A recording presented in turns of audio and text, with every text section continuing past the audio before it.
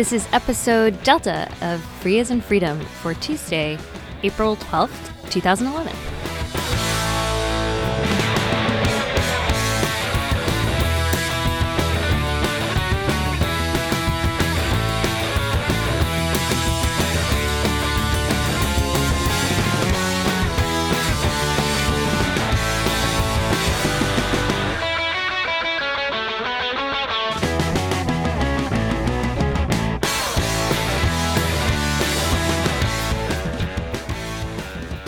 So Karen and I are here at the Linux Collaboration Summit, which is why you hear some noise in the background of conference attendees having exuberant discussions. I wanted to say we're here live, but we're not live at all. Yeah, so we're just recording this to let you know what we have is actually Karen's talk at the Linux Collaboration Summit. We'll have the slides up, and if you go to the website, if you want to pause now, go to the website. You can follow along with her slides by downloading the ODS file, or what do they call them? OpenOffice call them. ODS. ODS, I did that right. Okay, so people can follow along and listen to your talk.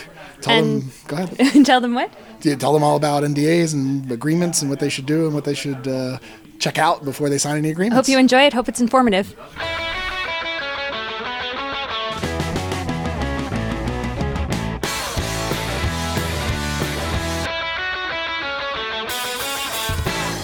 Up all the time, and actually haven't heard any kind of public discussion about it. So I just wanted to bring this topic up today and point out some of the things that you should look for if somebody comes to you and asks you to sign one of these agreements. So Jeremy actually told me that I had to try to put some jokes in here.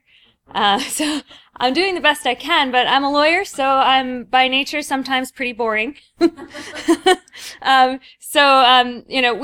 to talk about this stuff because if we don't, we're going to find ourselves signing agreements that don't work in our interest, and we're only going to discover it way down the road when something's gone wrong, and it's going to have it could have profound implications. So I want to talk about this also because you only get one chance at this stuff. Once you've signed the agreement, it's signed. It's the agreement between the parties, and chances are there's not that much you can do about it. A lot of agreements have amendment provisions, but unless there's some reason to get somebody to change their mind down the road, they're probably not going to.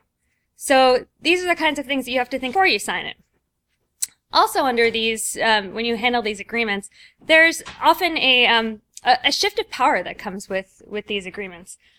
You're in a different situation after you sign the agreement than before you sign the agreement. And you might not consider yourself to be there to be that transition. You're talking to somebody, you're negotiating with them, you expect to enter into a relationship with them, and signing on the dotted line is just one more step in the process of entering in this relationship.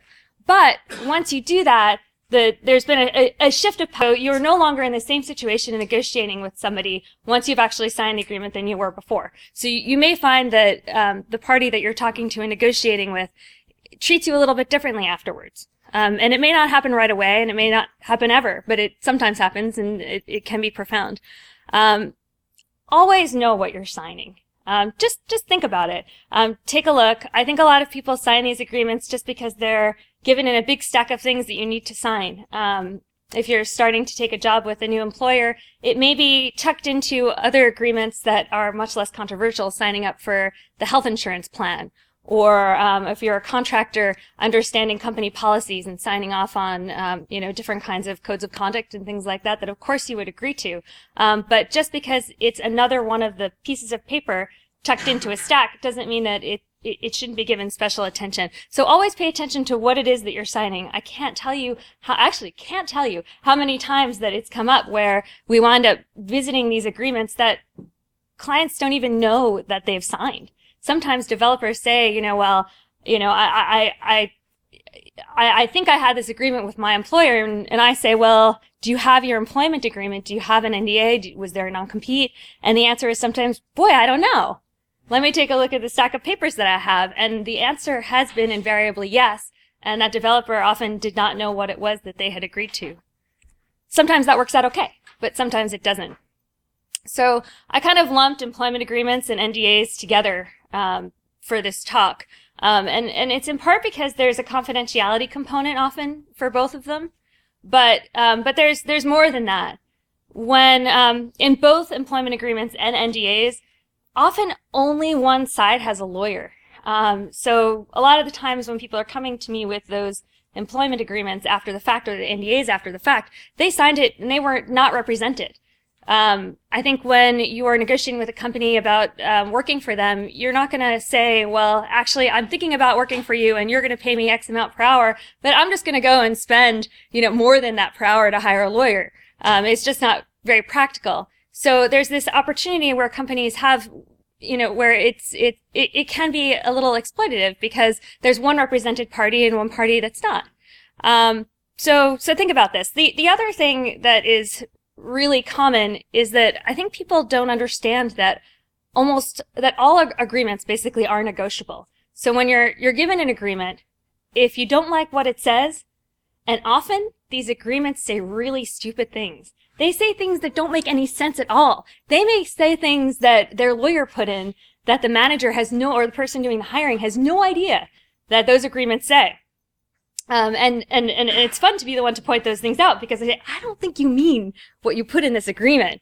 And that usually kind of opens up the whole field of discussion on every single point when there's something that's not even in their interest in the agreement.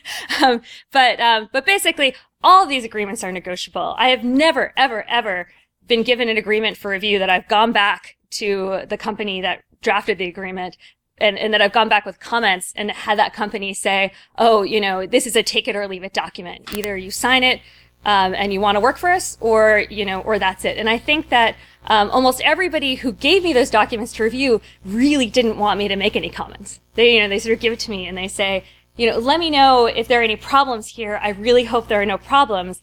And I say, well, actually there are these, 2 or 3 things that could be written better or I think aren't really in your interest in the long term. They say, oh, I don't want to bring them up because I don't want to screw up my chances for, I don't want to screw up this new job that I'm starting. But after a discussion, I say, well, sometimes if you say, my lawyer had some comments and why don't you talk to her about it? But I'm totally reasonable. So whatever she says, come to me afterwards, and that way, the people can blame me. They like to blame lawyers. It's good. It works out nicely. But yeah, so, but I've never had that circumstance where I've come with comments and there's been no movement. They don't always take everything that I suggest, but they'll move the agreement. They'll move the language in some way that makes it reasonable, that makes it livable. And I think that, that's a really important thing to understand. So if somebody gives you an agreement, I have never encountered it being all or nothing. Both of these agreements are the kind of thing where you have to really expect the worst. And it's tough. Because when you start working with somebody, when you're establishing, embarking on a new relationship with them, you're really excited about it. You think it's going to be positive, or you wouldn't even be talking to them to begin with. You just wouldn't engage with somebody that you didn't want to work with, or if you didn't want to take their money, if you didn't want to work on their project, you wouldn't. So it's kind of a little counterintuitive because you have to think about all the horrible things that could happen in a year or 2 years or 10 years or whatever. I'm actually a real optimist by nature. Just intrinsically, I always expect the best of people and I expect the best of situations, but I am a trained pessimist now from being a lawyer. Richard Fontana has raised his eyebrows, but I think you have to be as a lawyer, and I think as a signer, you have to become a pessimist. You have to think, what is the worst thing that the person that I'm signing this agreement with could do? And am I protected if they do that? Am I actually am I agreeing to something that would put me in a situation that I wouldn't want to be in? And if you spell out that situation to the person that you're negotiating with, you usually say, I know you're not going to do this, therefore, I know you're not going to do this, but if you wanted to, you could do this horrible thing. I know you're not going to do it, so why don't we just put in some language that protects against it?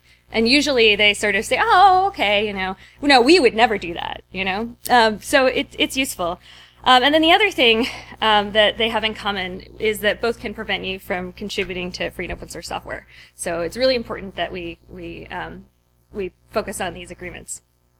So as I was saying before, with employment agreements, and with NDAs, you only get one chance to get it right.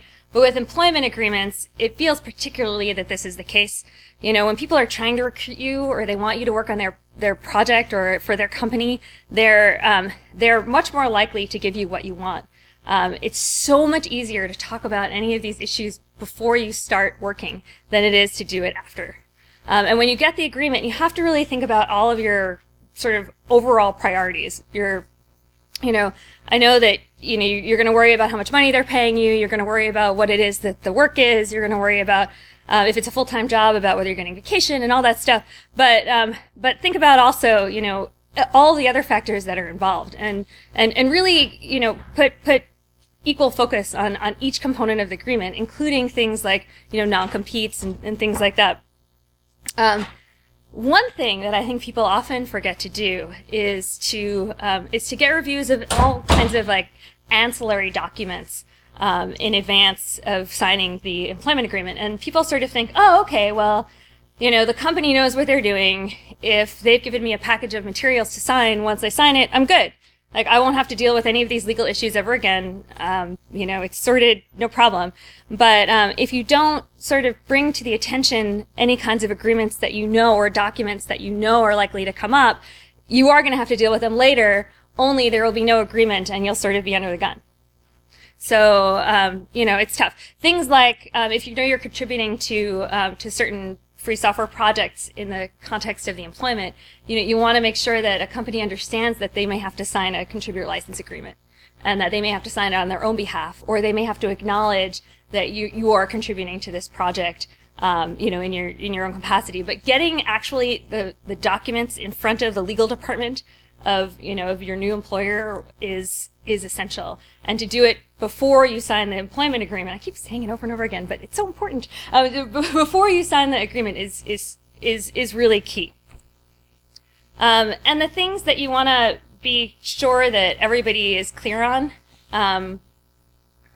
may seem obvious, but I've just seen it so many times where it wasn't clear. So licensing of software. A lot of companies are using free and open source software as recruiting techniques. They'll say, if you come work for us, we work on loads of open source stuff. You're going to work on really cool things, and if you come work with us, you'll have all these great challenges, and they'll all be published. But then, when you go to work for the company, you may have a mix of software that you're writing, or the software that you thought was going to be released. There could be a change in management or a change of a business decision. If you're promised things like the code that you write will be released, make sure it's in writing. Make sure it's in the agreement. If they really mean it when they sell it to you as part of your recruitment, they'll have no problem putting it in the contract.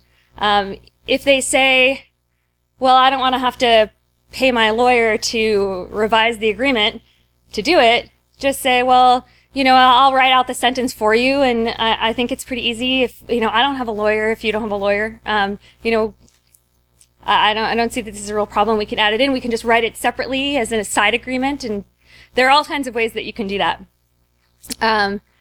Who owns the copyrights is important. If you work for a company, and there's no prior agreement about who owns the software that you're writing, or who will own the copyrights, chances are it will be the company. But a lot of companies allow their employees to keep copyright in the code. There are certain software projects that require that submissions be by individuals and not by companies.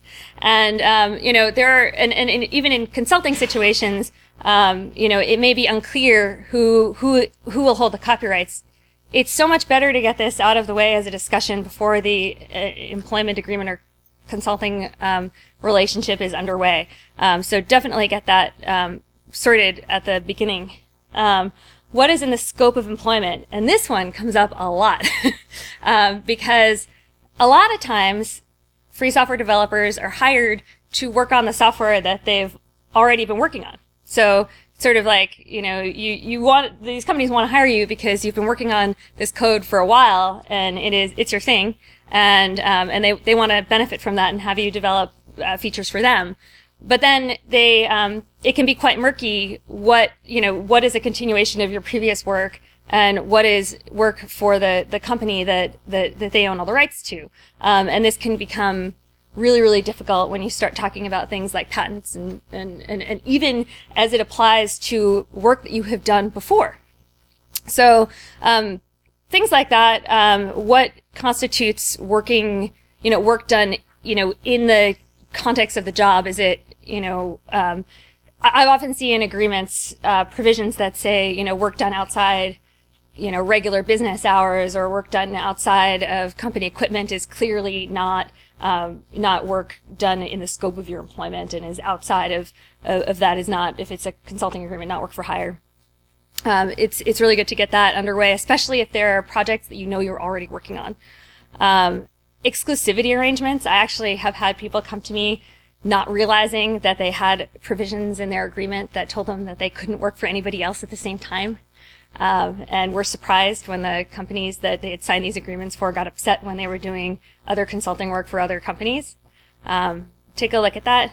And also, status of pre-existing code. Some employment agreements actually ask you to assign or irrevocably license your code to them that you wrote before your employment, or any patents and inventions that you've had beforehand. So you want to really make sure that that you know what that is, and also whether that terminates ever. So if you've done something before your employment, after your employment, you may not have the rights that you had before you worked for them. Another good area to be on the lookout for is in public communications.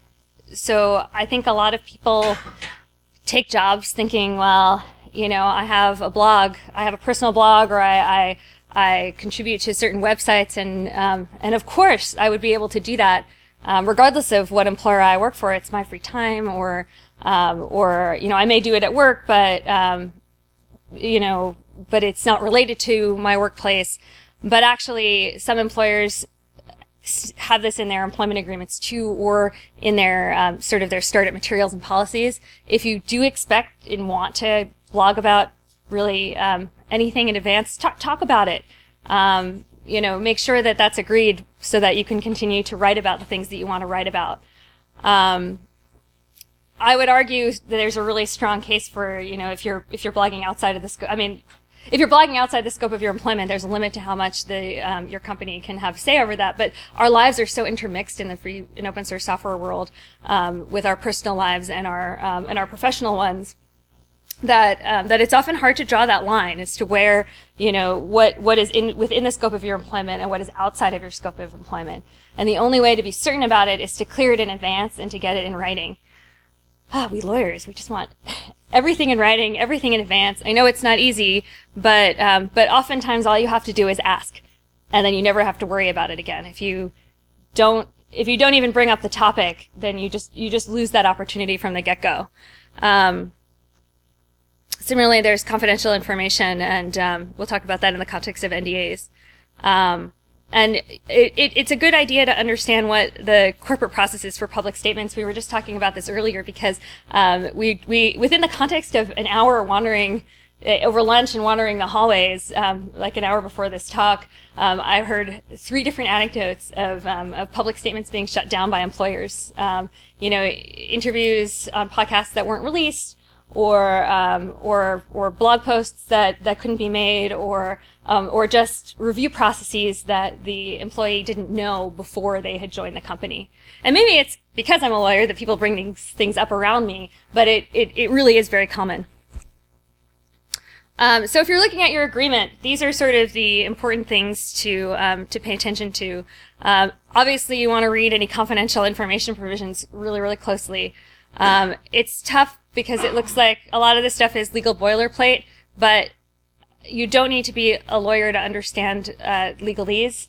It's tough, but take a look at it. I mean, the same way that I would say that it's great to read the free software licenses too.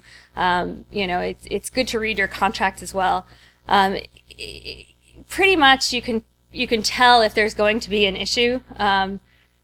So, you know, at least taking a look at it, even if you don't understand what everything means, you might be able to issue spot. If you really don't understand what it means, then it is a good idea to get legal counsel. A lot of employment agreements have inventions or patent sections in their agreements. And I've seen that in terms of lists, so sort of like asking you to list any inventions or patents that you've held or may have held in the past, and making a representation about what those may be. Another is asking the new employee to actually grant a patent license that's irrevocable with no end to their employers, which you may want to do, but you may not. So it's good to think about. And There are a whole host of other representations that can sneak in these patent sections. And I've actually never seen and they may exist, but I've never actually seen one of these sections that expired ever. So even if you leave employment with that employer, the licenses still remain. If that's what it says, and it usually does. And I would look really closely at non-compete provisions. They're also called them exclusivity provisions, or sometimes conflicting employment provisions. It's just good to look at these things before you engage in employment and talk about them if you had any different understanding. To give you some help, if you go take a look at your agreements and you find that you don't like what they say or you're not sure about it, one thing that I use a lot is to say, to my knowledge. So when you read the agreement that you're being asked to sign, take a look at it and see if there's anything that you're representing that you may not know. There's a sort of a shift of the burden to the person who made the representation. If you don't say anything like a knowledge qualifier, the best of my knowledge or to my knowledge or anything like that, you're basically just saying that that whatever you're representing is the case. And if it turns out not to be the case, then it's your fault. If you say to my knowledge, then you're only on the hook if you actually knew about it. Except in relation to, that's a good one.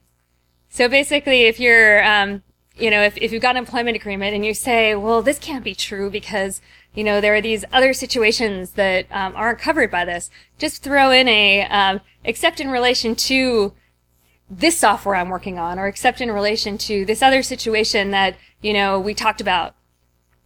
I also say except as otherwise disclosed, which is a good one too. With prior notice is great, because if there's anything that you feel uneasy about, but you're sort of like, well, I kind of understand why the company wants to do that, but I feel like I would want to know what the circumstances are, and I feel like it would be unusual, and I want to have some recourse. If you throw in with prior notice, then they have to tell you before they do it. So it means that even though they can still do it, you have the opportunity to escalate it in company management and say, well, actually, this wasn't my understanding, or I actually don't think this is a good idea. And the only way that you'll even know that they're going to do it is if they agree that they'll give you prior notice before doing it. Those are all kind of like just little standard legal phrases that are fun to stick in there. So moving over to NDAs. NDAs are non-disclosure agreements. They're confidentiality agreements, and then it cracks me up that people call them the Silicon Valley handshake, because they're so popular that and people just use them every time they think about doing business, that it's as common as a handshake. Jeremy made me put this slide in.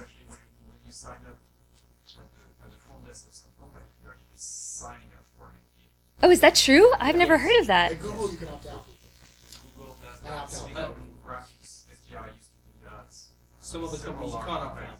You don't get back. You don't get anything. Wow. Boy. Now, I bet there are people that do. I bet there are people that say, actually, I don't want to sign this agreement. I know you wanted to have a meeting because, there was something you wanted to talk to me about. I don't want to talk under those terms, but I'd love to talk to you. Like, let's talk about this. Can we can we revise the agreement? What is it, what is it that you're worried about? Can we make this more specific? I think a blanket agreement at the door is really tough. I know I personally would walk out. I mean, it would probably depend on what the circumstance. I'm a lawyer, so, it always depends. But it would depend on the circumstances. But, what is it that's so valuable to you that you would just sign all of that away without even negotiating it? It seems very unreasonable to ask. Whoever has invited you there for that meeting wants to talk to you. The other thing that I often do, and I have it later in the slide, is sometimes make it mutual. So I'll say, well, okay, if you want me to sign this, then I really want you to sign the same thing. So let's put it in reverse and have you sign, because you may get, if you want me to just sign an agreement for coming to talk to you, then you should also sign that for talking to me. And it kind of like, if they're not willing to sign that, then you say, well, look, if you're not willing to protect my confidential information, why should I be willing to protect yours? And there are friendly ways of doing this. This isn't as adversarial as it sounds. It can be really friendly. A lot of people are frustrated by the legal, by a lot of the legal procedures that their legal departments put in place. So you can always, when all else fails, bond over hating lawyers. It's the way to go. So I would give you examples and case studies, but I've agreed not to. But Jeremy could give you a case study. Yeah, you could tell them about. Oh yeah. So earlier today, Jeremy gave me an example of that he experienced, and we were talking before about everything being negotiable, and also sort of the idea that you can ask for changes. When he was at SGI. Yeah, I was joining SGI. He was joining SGI, and they gave him an agreement to sign, and it had some things in it that he didn't agree to. So what he did was he just marked the whole thing up and gave it back to them. And they said, "Oh, okay, we'll send it to our legal department to review." And then I think by the time he had left, no one had gotten back to him about it. So the delay often is what you need. I mean, I have also commented on employment agreements for others, and never had any comment back. Then there's like a clear understanding that the terms were not accepted and the faulty provisions have been pointed out. The ways in which the whole relationship was unacceptable were spelled out, and I don't think that there would be a court of law that would enforce that under those circumstances. So if you do feel like you have to sign an NDA, you want to really make sure that they're specific.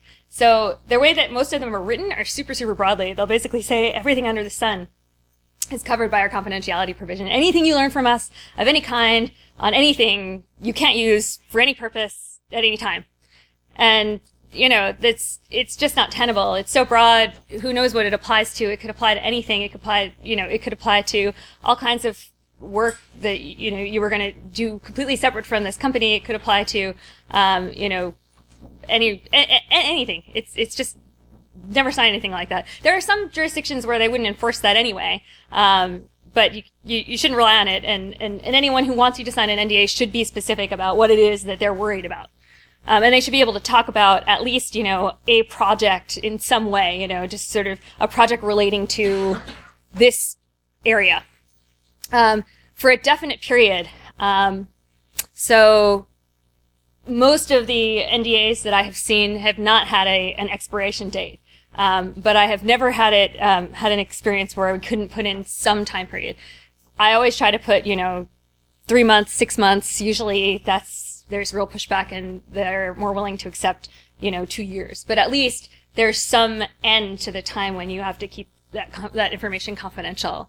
Look for the requirements to be reasonable. Sometimes these NDAs have things like, after you talk to us, you will delete every copy of every scrap we have ever given to you, including the badge that we gave you to get in here, or the, if you read it quite literally, the stickers that you took, the promotional stickers you took from us, or you'll have to go onto your remote email servers and get them to represent that they have, deleted any copies of emails from their backup servers. It's just not reasonable. So, those are good things to point out when there's a faulty NDA. Always think about, is an NDA truly necessary? You're embarking on a relationship with somebody because there's probably some mutually beneficial relationship. There's probably some inherent trust. There is your reputation. There's their reputation. There's a whole host of reasons why you may not even need an NDA at all.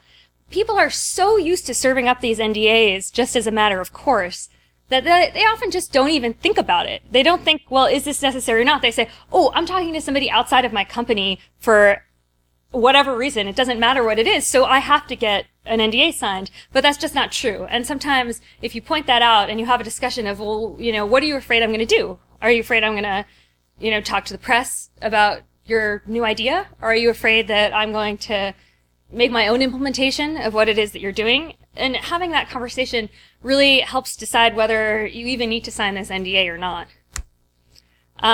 Code can be disclosure. So sometimes if you talk about things, particularly patents or really almost anything at all, if you wind up implementing code that relates to what you talked about, if you signed a broad NDA, you might be in violation.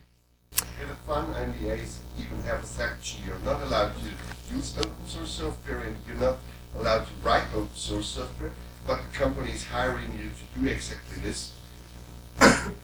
Yeah, they're often crazy. Those are in employee agreements in particular. No, that's NDAs. Oh, in NDAs? I'm a consultant, so I get a lot of NDAs served on my desk, and I know at least 5 larger semiconductor companies who have this a paragraph inside where you're forbidden even to look at open source software, and disclosure of open source software is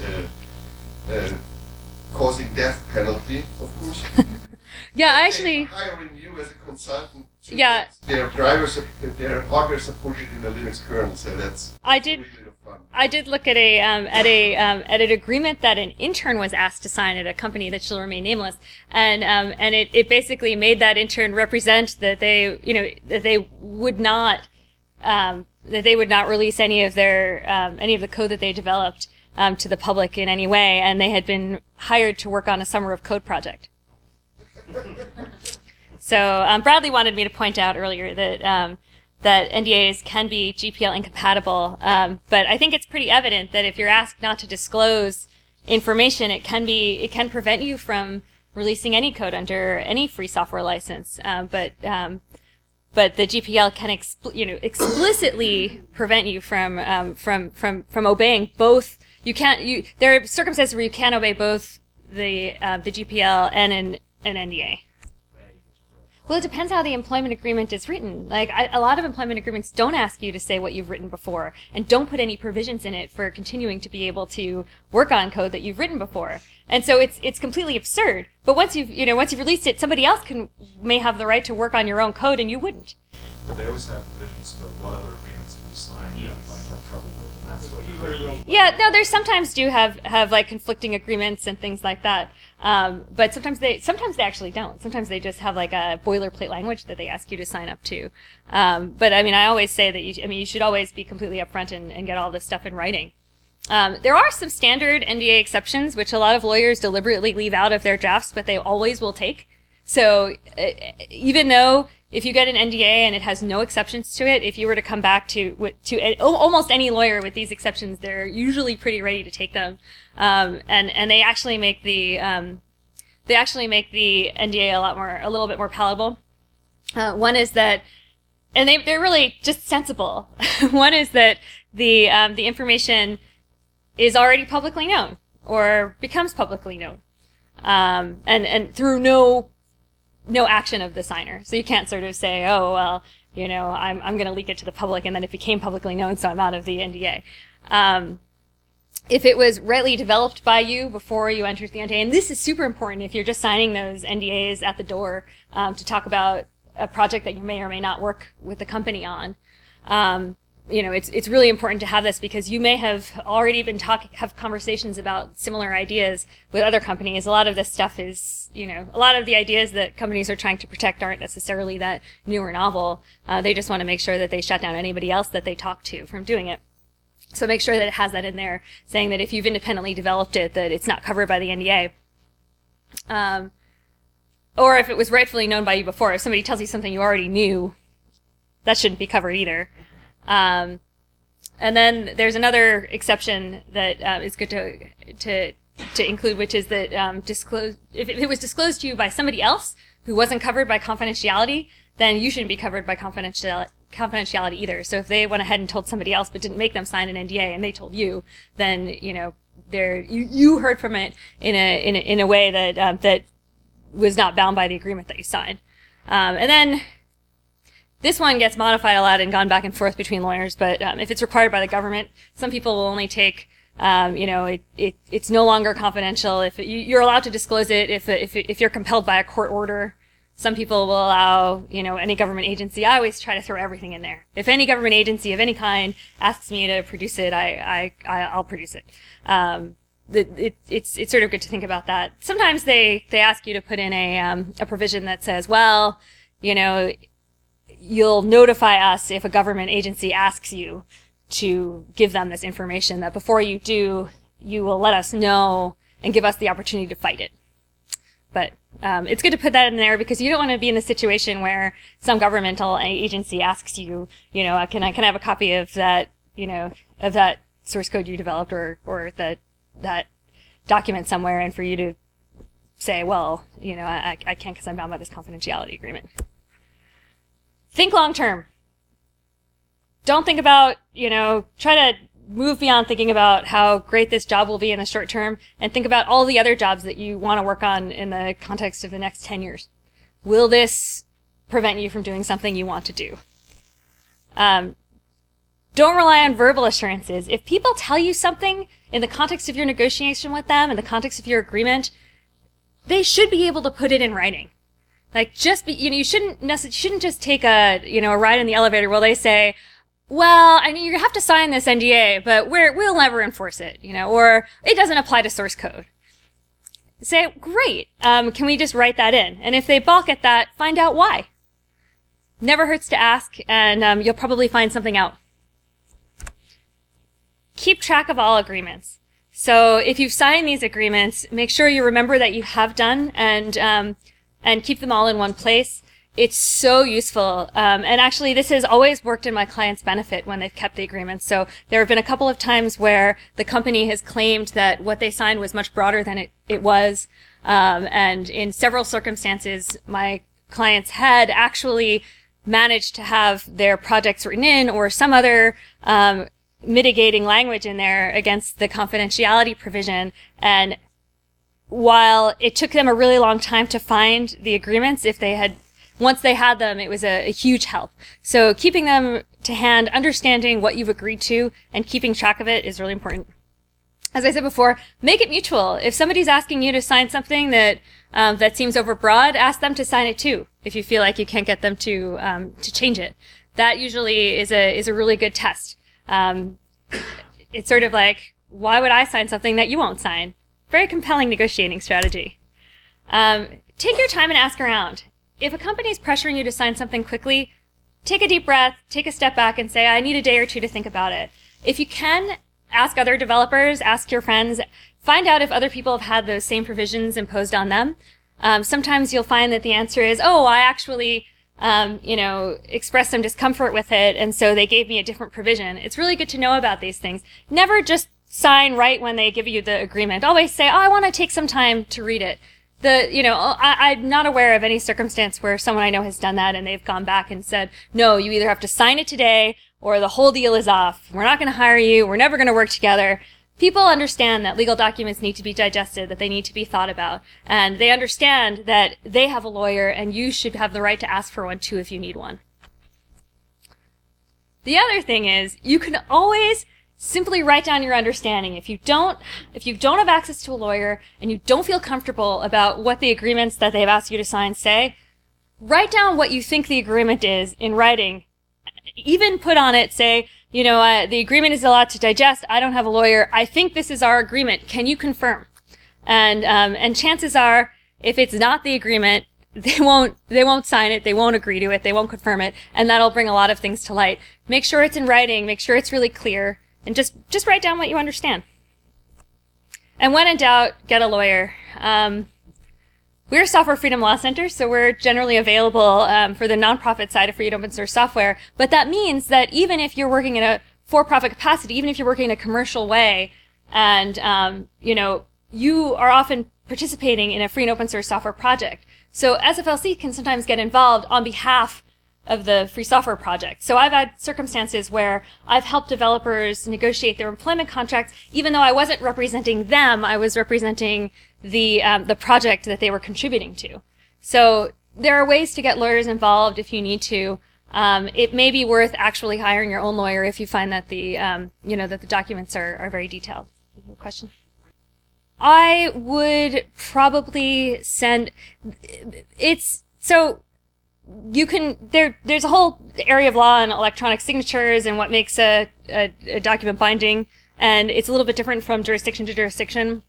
Most jurisdictions count electronic writings as writings and as binding agreements. I would err towards imposing as many formalities as you can. So I would err towards an email where it's all set out, than a chat log. If a chat log is the best way to get confirmation of whatever it is that, if basically your main mode of communication with the person you're negotiating with is by IRC, I would then cut and paste the chat, send it an email, and say, this is what we agreed to today. So generally speaking, email is supposed to work for you. Yeah, I mean, it's not as good as a formal contract. It's all these but it is an understanding between parties. Emails can be produced as evidence in court. So that's what I would. Oh, 2 minutes. I thought you were asking a question, Bradley. He knows everything there is to know about NDAs. He just won't sign them. I've been meaning to write a white paper about employment agreements for the last 5 years that I've been at the Civil Freedom Law Center. I think it's really important. The problem is that I think most big companies are really happy with their own forms of agreement, and they all vary. So I actually started doing this in preparation for this talk. I started going through the directory of agreements that I've looked at and sort of evaluated. What I really wanted to do is to come to you with some standard language that is kind of foolproof and you can add to any contract. But unfortunately, because they're all slightly different and all of the provisions work together, it's not as easy to do. On the other hand, there are a few things that you want to make sure that every agreement has. So I don't think it's an insurmountable task, and I'd like to do it. It's just not as easy as it may look on first blush. Yeah, I mean, I think it's a good idea, and I'd love to come up with some standard, maybe even just specific provisions, like about confidentiality with exceptions for free and open source software development and things like that can be used. It's a good idea. We should talk about it. Actually, it's a really good idea to have some back and forth on whatever. I think at SFLC sometimes we will put white papers and just throw them out there, but actually having some back and forth with folks like you might be really helpful.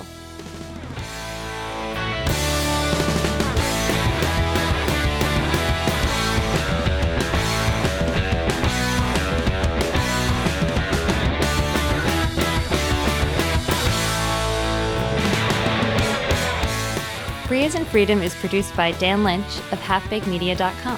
Thanks to Mike Tarantino for our theme music. Free as in Freedom is licensed under the Creative Commons Attribution Share Alike 3.0 Unported license. Please provide any feedback to oddcast@faif.us.